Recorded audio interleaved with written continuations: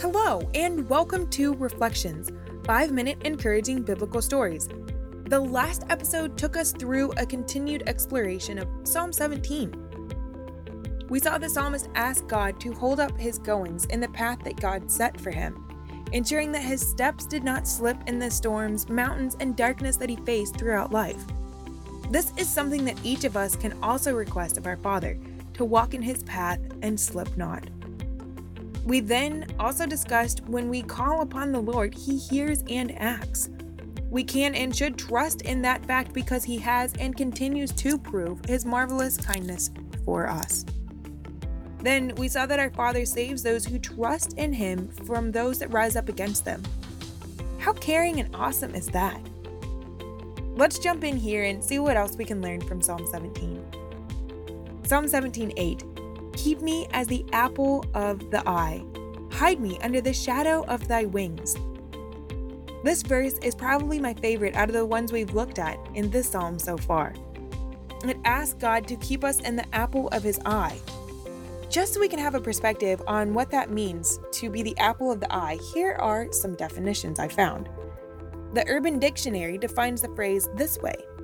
In Old English, the pupil of the eye, the round or dark center, was called the apple. It was thought that the pupil was a round object, much like that of an apple. So when you looked at someone, their reflection appeared in their pupil. If someone is the apple of your eye, he or she is someone that you look at a lot and enjoy seeing. Then, according to Idiom Dictionary, here's the meaning and how the phrase originated. The phrase originally had anatomical reference and was used to denote the central aperture of the eye. The expression first appeared in Old English in 885 AD in a work attributed to King Alfred the Great of Wessex, titled Gregory's Pastoral Care.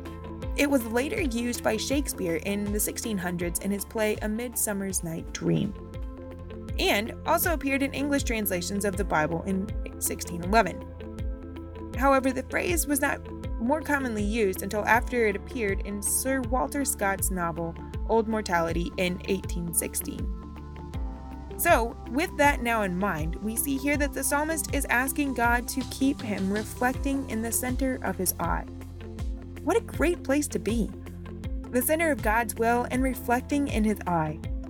Not sure about you, but that seems like the best place to be and such a beautiful thing to request of our Father. The next part of the verse says, hide me under the shadow of thy wings.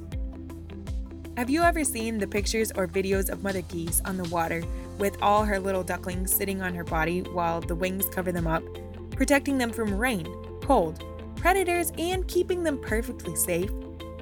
It is such a wonderful picture that we then see here the psalmist is also asking our Father to provide for us. How delightful that our Father cares so much about each and every one of us and to care for us in such a manner that we can ask for him to provide. Psalm 17:9. From the wicked that oppress me, from my deadly enemies who compass me about. So if you combine verse 8 and 9, we see that the psalmist is facing oppression, deadly enemies, and being compassed about by threats. That is what spurred him to ask that our Father protect him and keep him in the center of his eye. When you are facing oppression, deadly enemies, or feeling surrounded by troubles and pain, are you turning to our Father and requesting that you stay in the center of his eye, will, and under the protection of his care? He is more than capable to provide for each of those things for us.